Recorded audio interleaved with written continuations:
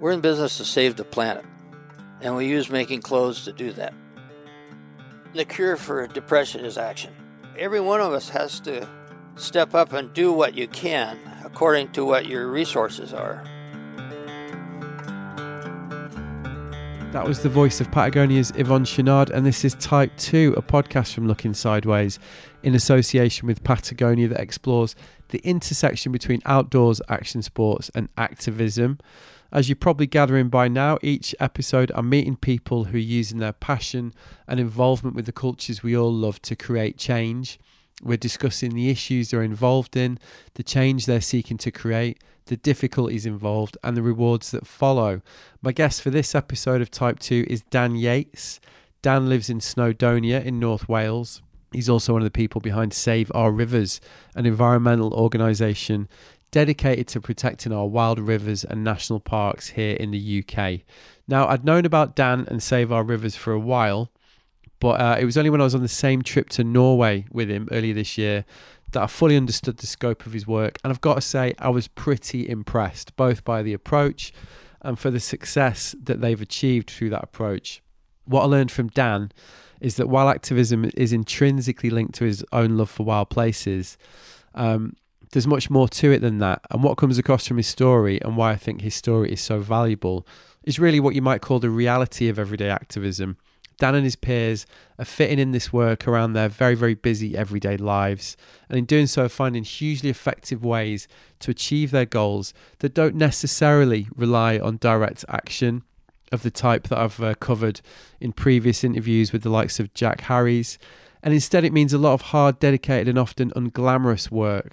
And there's huge value in this because one of the themes that's gradually becoming clear as Type 2 evolves, and I speak to more people, is that for activism to really succeed, it needs to be a combination of passion and pragmatism, which is something that Dan and Save Our Rivers epitomise. So it's a really impressive and fascinating story, this one, and Dan tells it really well, which is why I sat down with him at the Kendal Mountain Festival to find out more.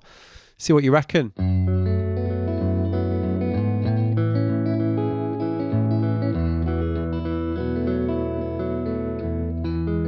How you doing, Dan? Yeah, I'm good, Matt. Yeah, good to see you again. Yeah, you too. Yeah, so we're at Kendal, and you've got a real busy weekend, right?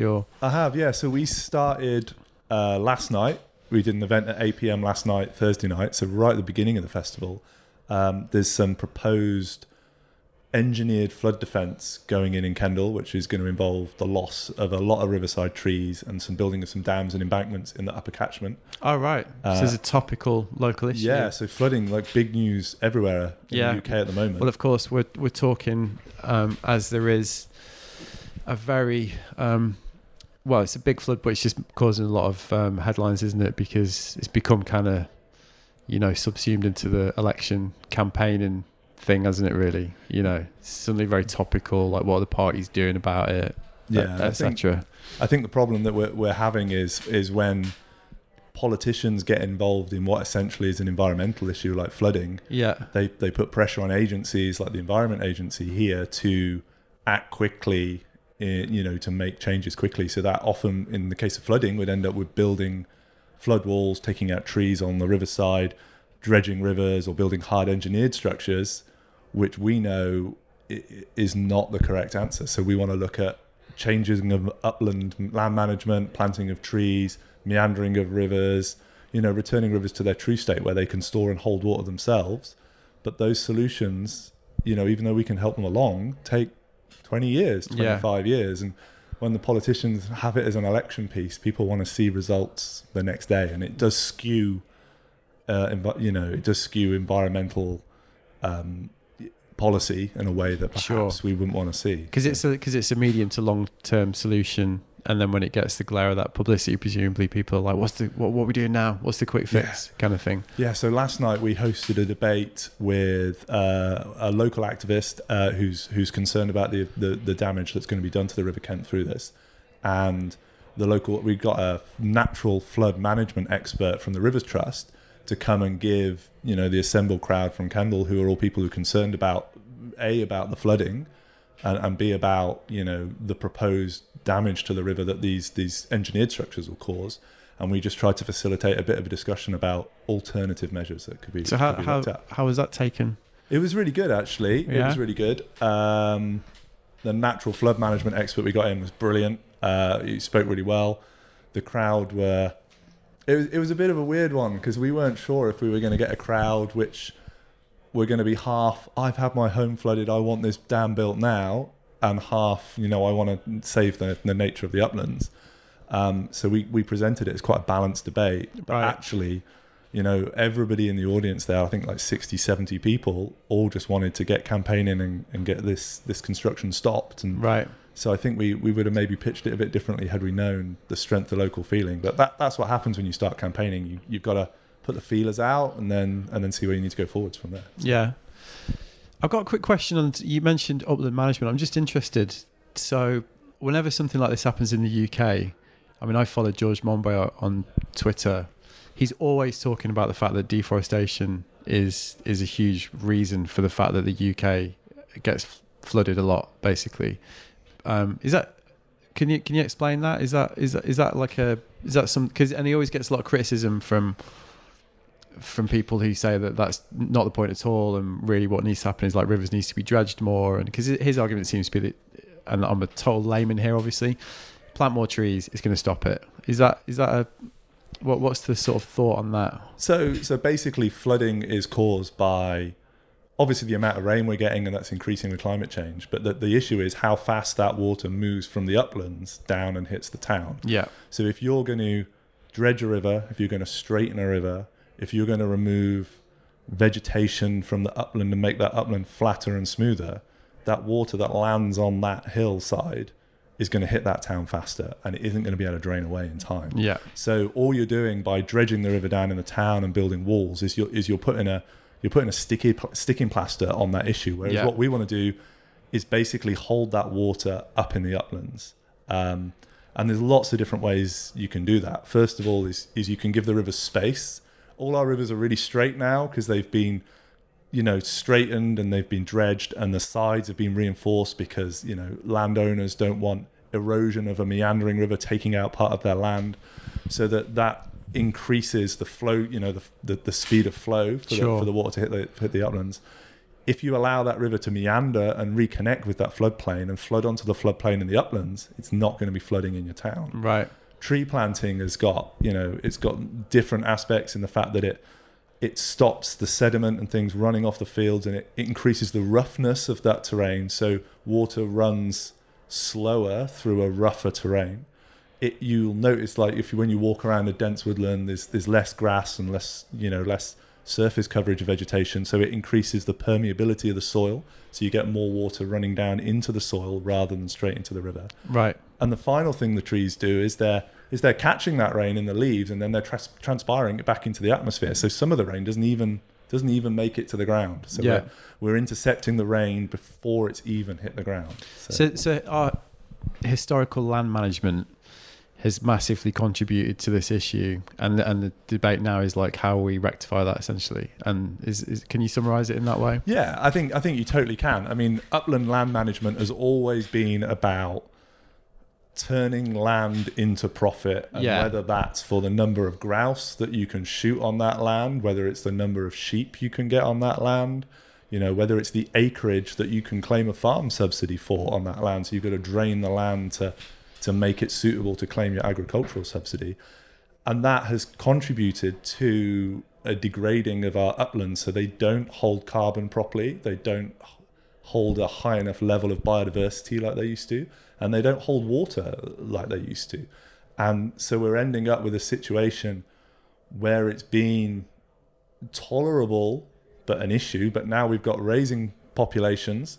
So we're building on floodplains because people need to live somewhere, and we've got not higher rainfall overall, but higher peak rainfall events due to climate change, and it's ended up being a perfect storm. We've got people living in flood-prone areas, we've got higher rainfall events, and we've got this degradation of our uplands, which has been happening for centuries. Sure. But in some ways has accelerated more recently. And that's leading to this perfect storm of flooding that we're getting now. Right, and it's very charged as an issue, isn't it? It almost seems like to be an ideological issue, like what your stance is, like from what I can see, again, in my very slight dabbling in it when I just read stuff online or like, try and follow it in the news or whatever, definitely seems to be, like ideological is probably the word. Like how you propose to tackle it says a lot about your general approach to these issues, right? Yeah, definitely. I mean, my approach to it, and I'd like to put the caveat here, is that I've never lived in a house that's been flooded, so I can't look at it from the emotional point of view from someone who's lost their possessions or has their house flooded, and I have the utmost sympathy for these people. And obviously, it is difficult for me to put myself in their mindset. But when we were debating this with the Kendal audience last night, lots of those people who are opposing these engineered structures had their houses flooded. So there's people who've been flooded on both sides of the argument. But my side is, can we continue to engineer our environment to mitigate against the problem that we've caused by engineering our environment? Sure. And where does that end? Yeah. We need to go back and we need to restore, and it's going to take longer. It isn't going to cost more money, it's going to be cheaper, but people are going to have patience, and we're going to have to accept a change in land use of our uplands, which is going to affect farming and agriculture, and farmers will need to be compensated for that, whether that's through subsidy or through government grants for turning over their land for this use. So that there needs to be a way of compensating the people it'll affect, but it can be done. There's no reason why not. So it's a good metaphor generally for the environmental argument now. I think so, yeah. Essentially. So you mentioned earlier that when you start campaigning, and I know you from the work that you do with Save Our Rivers. So could you explain a little bit about that organisation? You're probably going to laugh that I've used the phrase organisation, but you know what I mean? Like, could you explain a little bit about that? And also, I'm interested in the approach, because am I right in saying that you do find these issues and campaigns to turn your attention to? Yeah, so we started as I suppose the reason organisation is a strong word is we started as a group of whitewater kayakers that live in Betws-y-Coed, and our local river, which is the River Conway, is one of the best sections of whitewater in the UK, without doubt. And there's a community of sports people who've grown up around that river, and it's produced some of the best whitewater athletes in the country from this one little valley. And then one day RWE, which is a multinational power company, proposed to dam that river and divert the water from the dam 3 kilometers around this stunning gorge, which is the section of river that we like to kayak, but is also home to otter and salmon, and horseshoe bat, and hundreds of species of oceanic bryophyte, and it's a really magical place. And put the water back in around the bottom and leave it, with essentially only 25% of the flow that it would normally have. So we went to a public consultation event that RWE held, and they invited the local kayaking community onto. And they kind of offered us, if we build this dam, then we'll give you some money to build a clubhouse somewhere, or we'll compensate you for this. Which is presumably a tactic. Yeah. And then we all walked out of this room and were like, these guys are fuckers. We need to stop them doing this. Yeah. Not only did we feel bullied and patronised, but we felt impassioned to do something about it. And we had a meeting in a pub, and Save Our Rivers was born as a response to this one single issue, and there was a real learning curve for us to work out how we wanted to work as activists, how we were most able to stop this development, how we were able to engage with a community of fishermen, walkers, photographers, local businesses, local residents, who all were also against this, this development, and we ended up with our strategy involved. We would look at the development with a fine-tooth comb. We would pick it apart. We would find areas where its environmental impact was being misrepresented. We would follow planning law as closely as possible, and we would follow the legal recourse of the planning system and the environmental permitting system, and that would be our method for getting this blocked. we weren't the sort of people who felt we were able to go and chain ourselves to a digger, or to protest or make a placard. That wasn't the methodology we followed. Where did that come from then? I don't really know. I suppose a few of us that are involved in Save Our Rivers have a semi-scientific background. I'm a optometrist by trade, so I've got a science-based degree. My friend Tom, that is my partner in Save Our Rivers, we're the two sort of guys that run that, is a chemistry teacher in the local high school, and it just sort of felt like it fell into our skill set. Because did you have any experience of campaigning before this? No, not at all. So it was very intuitive the way that you decided to take that approach. Yeah, and I think we made some mistakes in the beginning. Right. I think when you start a campaign and you don't know what you're doing, you sort of load the blunderbuss with tactics and you shoot it at the wall and you see which ones stick, and those are the ones that you follow up, and that's how it worked for us. And then since then, we've taken that same model and applied it to 5 or 6 other hydro schemes. We've applied it to some legislative change that was pushed forward for our national parks. We're now hopefully going to help these guys in Kendal use the same techniques that we've used before.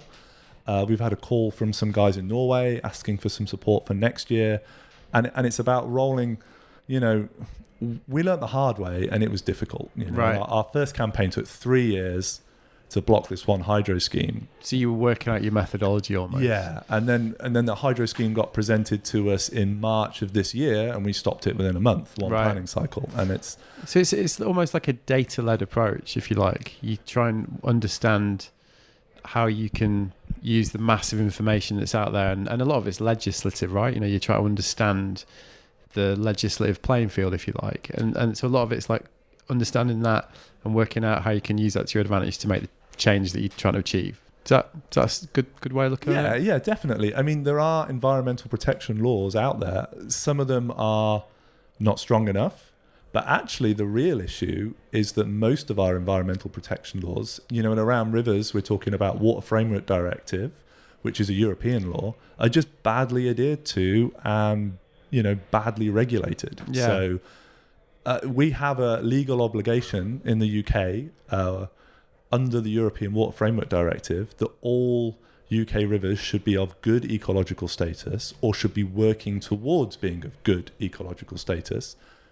14% of UK rivers are of good ecological status. So it just shows that isn't being applied. Whereas if we can see a development and we say it's going to cause a degradation of standards under Water Framework Directive, then we can use that legislation to force the regulator to reject it. Right. Is that specific to each campaign? Yeah, this information that you try to find? Yeah, so like the latest campaign that we fought against the hydro scheme on the River Clugwy, what we looked at there, the thing that we really pushed on was damage to ancient woodland. Right. So ancient woodland is a protected habitat in the UK.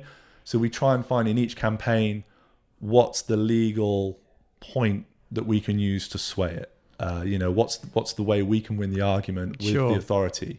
And it's different every time. Yeah, it's different every time. That's what I find really interesting about it, because that's work. I don't need to tell you that, but that is unsexy, like graft, isn't it? Yeah, basically. That is like in the trenches, presumably at a computer. You're a dad, you've got a job, we'll get to the kayaking, you're busy, what I mean? Like, so you're presumably doing this in your spare time. And that's what I find really interesting about this, because that's hard work. That's like, but it's working, the way that this methodology that we're talking about, it's, it is working, isn't it? Oh yeah. I mean, like, I'm not the sort of person who would do it, but I often think, I'd love to be blowing a whistle on the street and marching with a placard and stuff like that. And that would be fantastic. And it looks awesome. And it looks like really good fun. And I'm not taking away from anything that those guys do, because people like Extinction Rebellion, they're raising the awareness of the issues, gives the work that we do more traction. Sure. And I think that's the importance of that role in this whole narrative, isn't it? And I think that's one of the things that really came out from the conversation that I had with Jack in the last episode. That flag waving element is totally important, and like you say, does. But really, it's this work that you're talking about that actually then creates the legislative change, which in your case is what you try to achieve, right? Yeah, totally. And we're trying to change, even if we're just fighting one planning development at a time, we're trying to change the narrative. So we're trying to change people's perception of development in rivers or in wild places, so that the local community become increasingly understanding of the impacts it will have and increasingly against that, and that the planning authority and the environmental regulator will become aware that the local community around them are increasingly concerned about that, and they'll act accordingly. They'll become harder on developers, they'll push for environmental standards more, and they'll reject more cases where there's going to be damage done because the narrative in our whole area has changed around hydropower, for instance. There's a real feeling that hydropower development in Snowdonia has reached capacity and nobody wants any more. Right. And that's a new thing. Right. And how did it work in that first example then? So you said it took 3 years for you to... And was that because, like you say, you were understanding the approach? But can you explain quickly, if it's possible, like how you actually won that one then? So that one was really hard, and that was because we hadn't changed the narrative yet. So there was pockets of the local community that possibly still didn't understand the impact that hydropower can have. It has a real issue, as in it is definitely a renewable technology, but it isn't a green renewable technology, which is an awkward concept for people to get at first. And presumably something the other side can talk about as if it's a very positive thing. Yeah, definitely. So it gives the developer a way to really push it, and it gives the regulator and the planning authority a way to accept it, even when it's not necessarily in the local area's best interest. So we didn't have that narrative change either amongst the people we were trying to sway the opinion of, which was the planning authority and the regulator, or amongst the local community. And it took us a while to change that.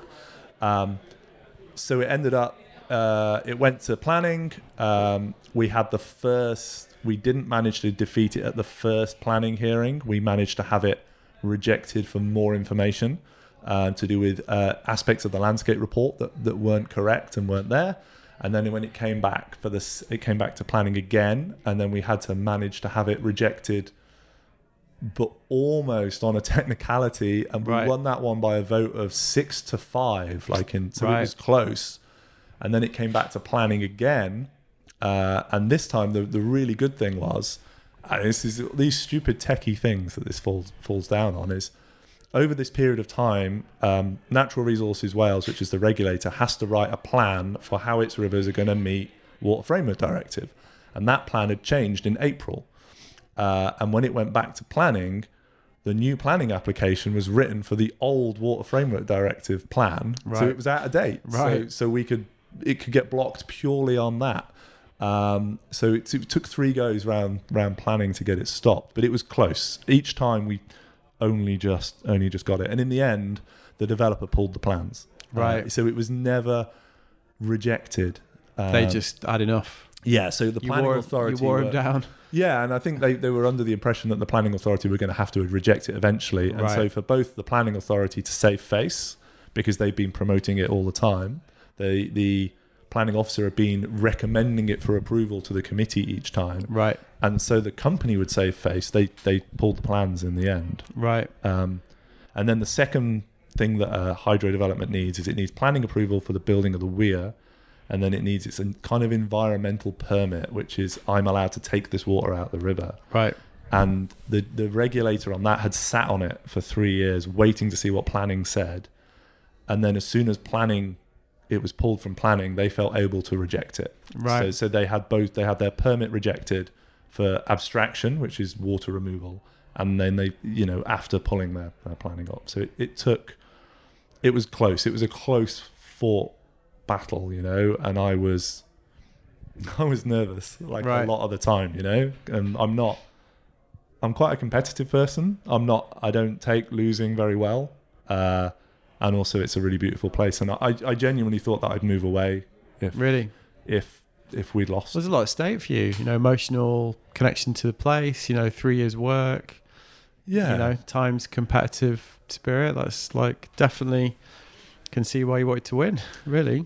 Yeah, and I think when you campaign for a place, your emotional connection to that place builds. Sure. Okay. So I get an increased appreciation of doing outdoor sport through being an activist. Yeah. And it ties you to the place ever closely, but that kind of ups your stake in the game, if you know what I mean. So you feel more committed to the battle. That must be an advantage, though, right?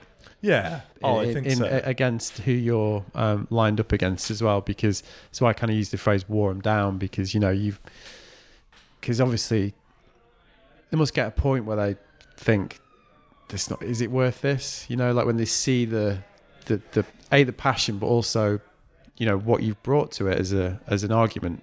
Because the other thing that strikes me when you were talking then is that it must be keeping them honest as well, the people that are applying for this stuff a little bit, because it sounds like a lot of what you're looking for is loopholes, like, things that haven't been executed correctly at a local government level or an agency level.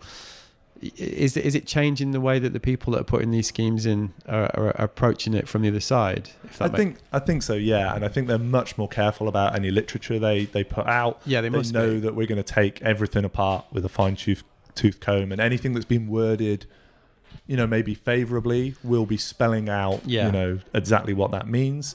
So a developer might write of a hydro scheme, the water that we're going to apply to take away from the river is Q95 plus, or 75% over Q95.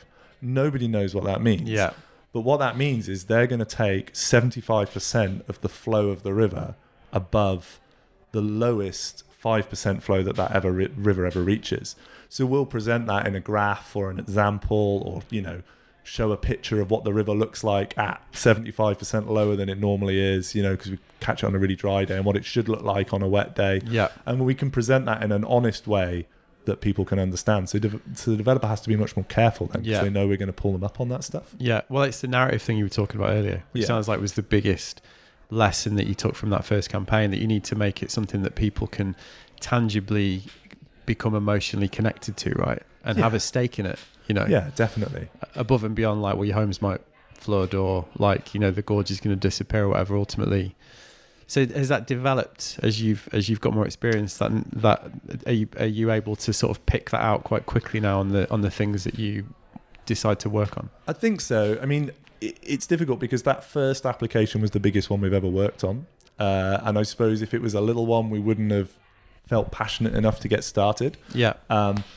But we've worked on a lot smaller applications since, and quite a big one that was involving some quite complicated wording to legislation change.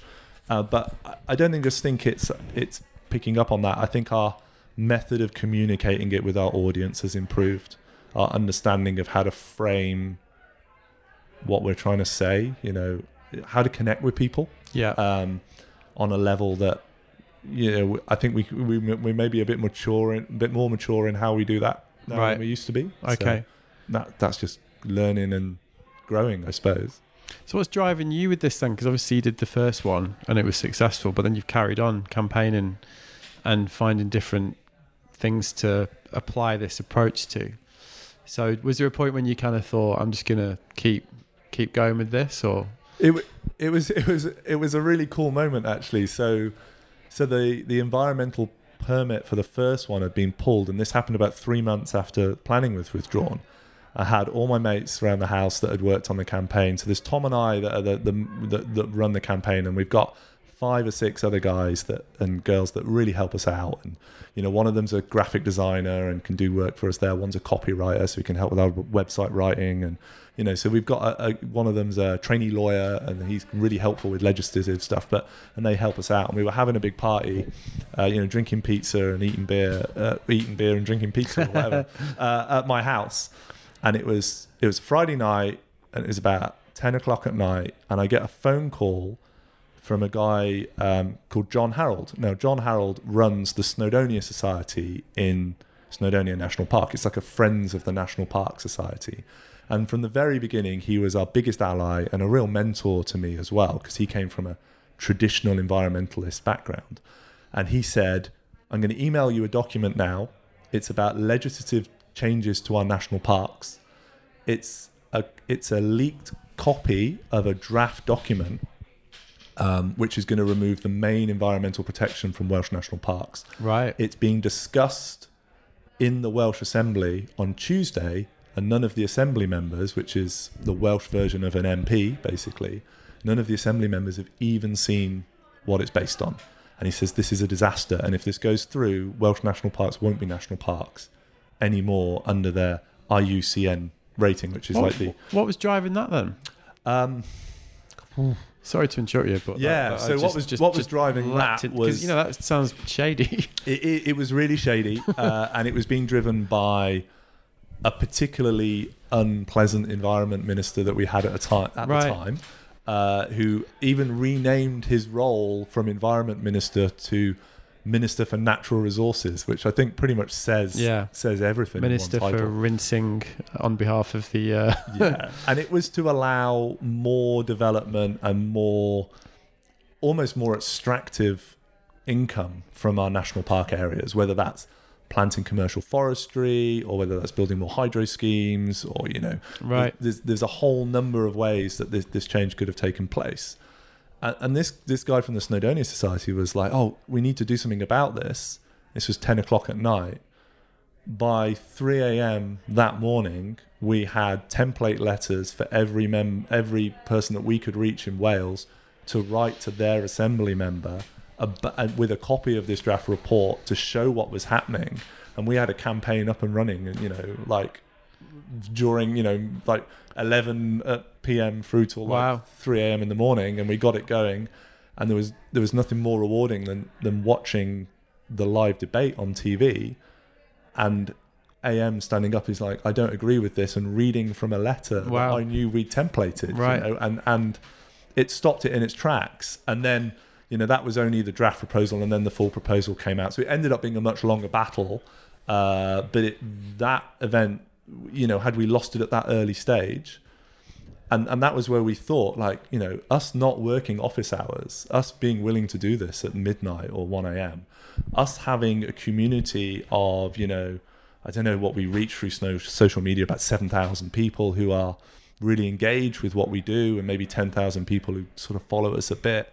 If we can reach these guys and get them to respond in an instant, then we need to keep doing this. We've got a responsibility to keep doing this. Right. So you felt like you kind of, because obviously that must have really given you the realization of the scope of it. Because to escalate from a local to a national level like that, and such an important thing, it must have been like you say, like a bit of a light bulb moment. Yeah, definitely. And in the campaign against the national park legislation changes, we called our campaign National Parks Matter. It was great because we were working alongside the Snowdonia Society, the Woodland Trust, the Wildlife Trust, the RSPB, and then all of a sudden there's us, with all the big players, the traditional conservation groups, and we had a very different but important role to play within that, which was what I saw was bringing outdoor sports enthusiasts to environmental issues and getting them to act. And I felt that that's something that has been missing, and until recently, and although it's happening a lot more now, I still think it's lacking. So what can be done to change that? I think it should be a mindset amongst people who engage in outdoor sport. I think if you play outside, you've got to understand that the space you play in isn't just a playground. It's the last vestiges of the wild habitats that we have in the UK or Europe. It's a political space today. Yeah, I mean, that's the point. And you might not think it is, or you might not think it's relevant to you, but the fact of the matter is, as we're talking about, it is a political battleground. And it is, I mean, you've outlined that, with 5 different examples already. Yeah.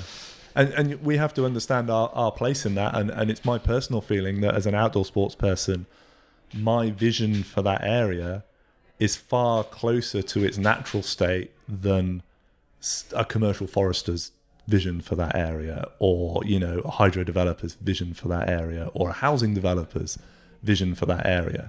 And although it might feel slightly selfish that we want to preserve it that way to do our sport, in all honesty, that's the state that place should be in. Yeah, it's much more sympathetic, isn't it, to the natural state of it? Yeah, definitely. So do you think, because there's a lot of organisations that purport to have that approach, that, but it sounds like you think that it could be more successful, or it could be applied in a more targeted way, let's say. In terms of traditional conservation, in terms of like you talking about participants being empowered to have a voice in this, Yeah, and I think there is definitely a growing movement of outdoor sports activists. Like, we were just listening to Dom from Trash Free Trails on the stage there, who's a friend of both of ours, and is pushing mountain bikers to be more responsible with their, Protect Our Winters is an obvious one. Yeah, Protect Our Winters. Surfers Against Sewage were the first version of this, and Chris Hines is an absolute legend, and Hugo is as well now, and Hugo has been a real mentor to me as well through the interactions I've had with him. But there is still a gap, that we're not hitting. And if we're not hitting 100% of outdoor sports participants being environmentalists, then we're short. It has to be, the environment has to be first and foremost in our mind whenever we're in that space. And we have to think, what can we do to protect that? And it can't just be, as important as it is, I'll pick up a bit of litter, or as important as it is, I'll sign this petition. Sometimes the activism that you've got to do is boring, and it's a grind, and it involves sitting in front of your computer and writing a letter for an hour or reading some documents. But we have to eat into the time that we have to go and enjoy those spaces to protect them. You've got to kind of accept that sometimes you've got to put the work in to get the joy out of it. Do you get frustrated by? I'm not sure you probably do, knowing you a little bit. But is it frustrating? Because what you're talking about is the potential that the movement's got. Really, if you frame it in that way, like if you can get that buy-in from people, because like you say, I mean, we're at Kendal. I mean, this is the constituency, isn't it? And I'm sure if you spoke to everybody here, they would say like they were an environmentalist, they had an interest in sustainability, but it's taken that, I'm not going to use lifestyle position because that's probably a bit harsh, to up a notch to actual change and activism, isn't it?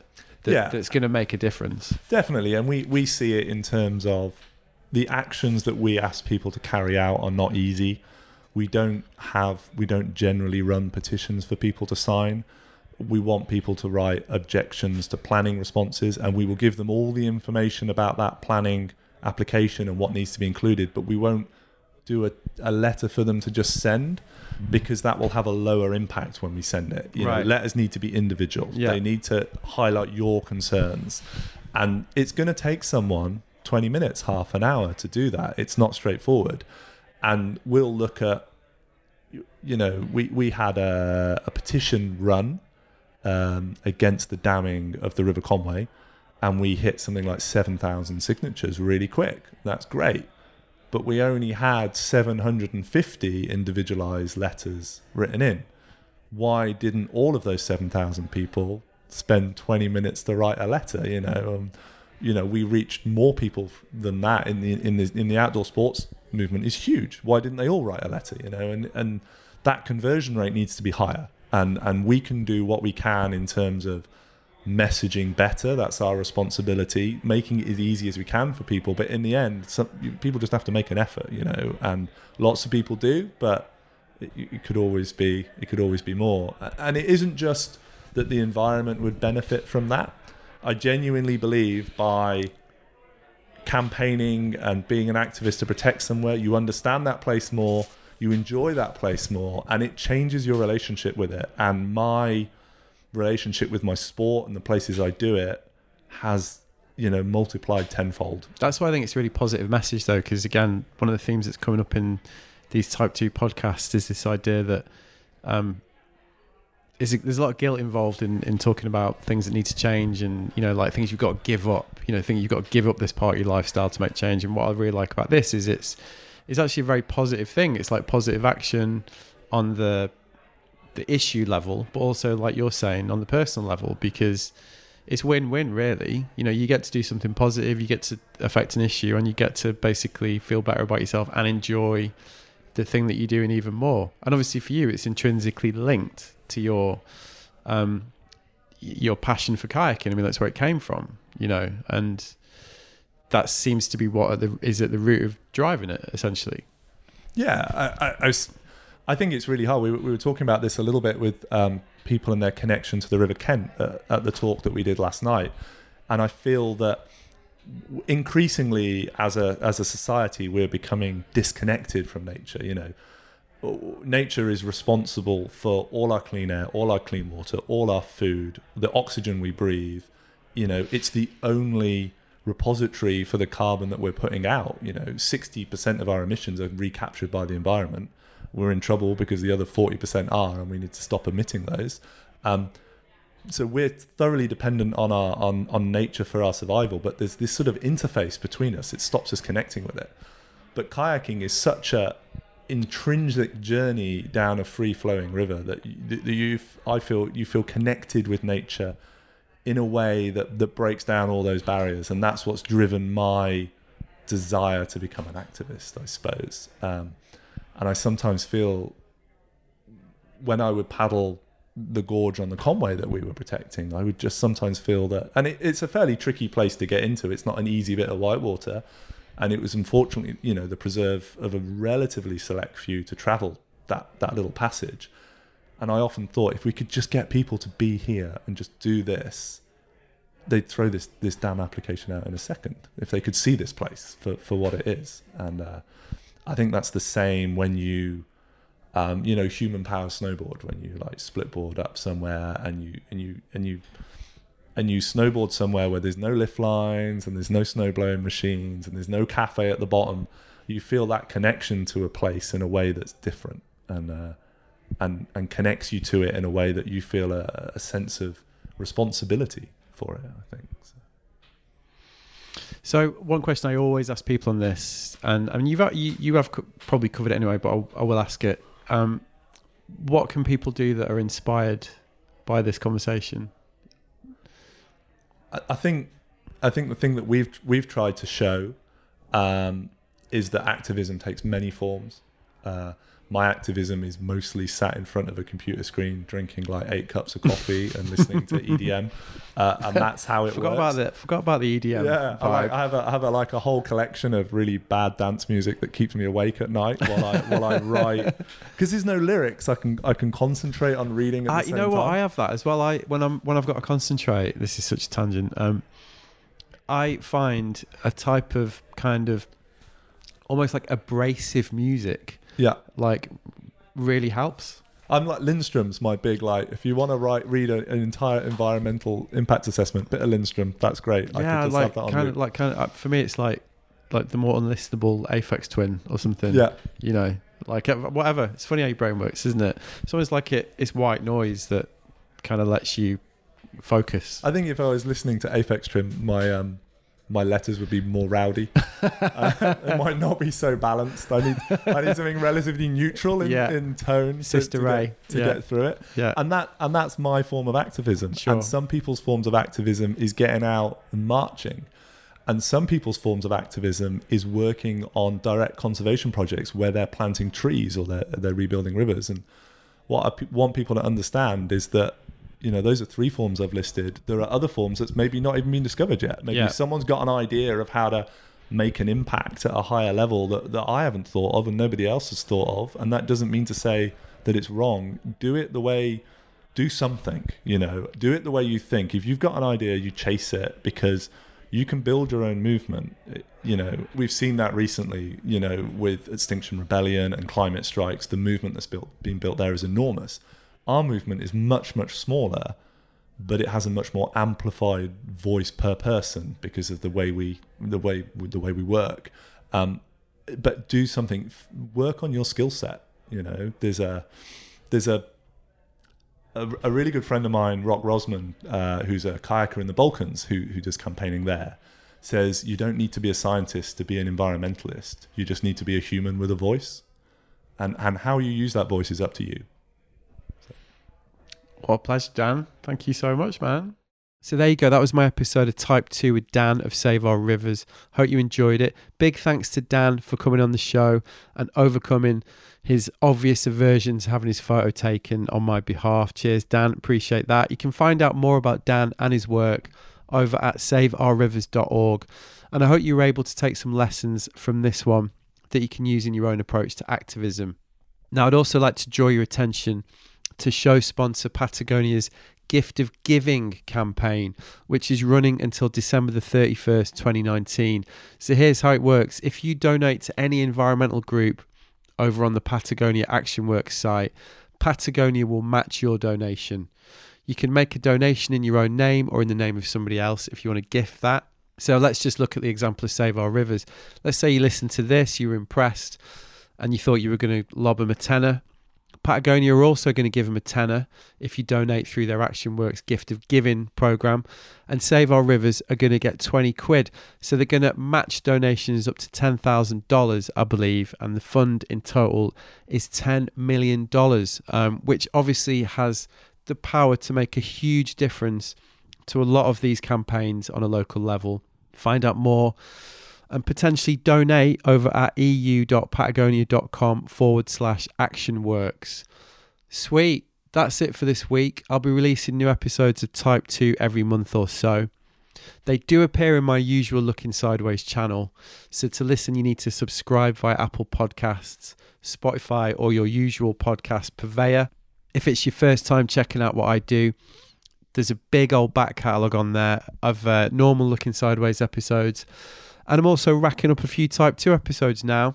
All in all, we've got over 100 episodes of interviews with some of the biggest names in action sports and other related endeavours. So get stuck in. Let me know what you think. Thanks for listening. I'll see you next time. Nice one.